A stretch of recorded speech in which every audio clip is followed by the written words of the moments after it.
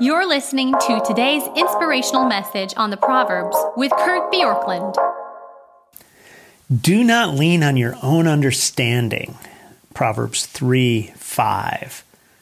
Proverbs 3:7. Be not wise in your own eyes. Fear the Lord and turn away from evil. So here's the problem. To lean on my own understanding, to be wise in my own eyes, is the most natural thing to do. In fact, you could say that to lean on other people's understanding is foolishness. But what Proverbs is arguing for in Proverbs chapter 3, verses 1 through 8, essentially is that we learn to trust God and that we put aside our own pride that says, I know the best way forward. And instead, I'm going to choose to trust the Lord with all my heart.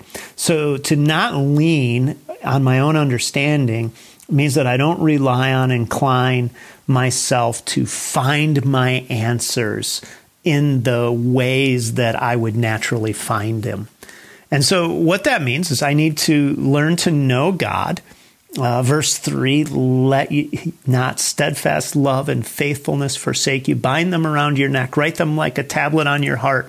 Again, this is that idea of saying that I have God in a place where I know that He is one who has steadfast love and faithfulness. That's why I can trust Him. And steadfast love is the Hebrew word hesed. It means mercy. Faithfulness is emet. It means truth. It means that God is a God of faithful, covenant-keeping love and truth. And this is what I need to bind around my neck, write on a tablet in my heart. And then I need to know myself, not my own understanding, wise in my own eyes. So often what we want when we face difficulty is some kind of quick fix, something that we can say, if I can just bring enough technique to this, then I can change my circumstance. Or sometimes we'll engage in magic thinking, and that is we'll try to change reality and say, this isn't what it's really like.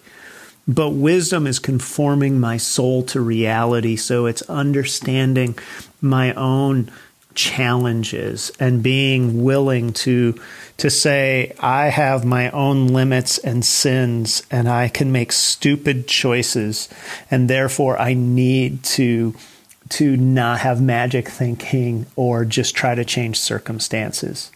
And then we need community.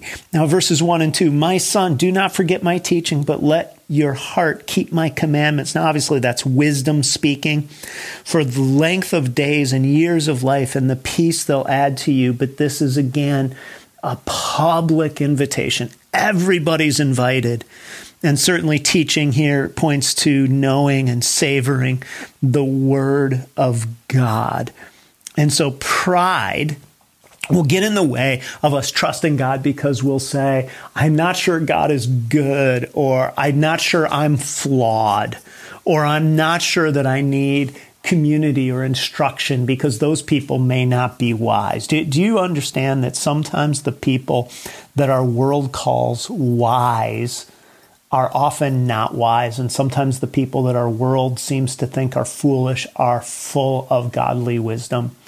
And again, the point here when verse 4 says, you will find favor and good success in the sight of God and man, that the more you lean into God's word, and this is what's repeated so frequently here in the Proverbs, especially the early chapters, the more that your life will move in the direction that you will actually find hope in terms of how you live.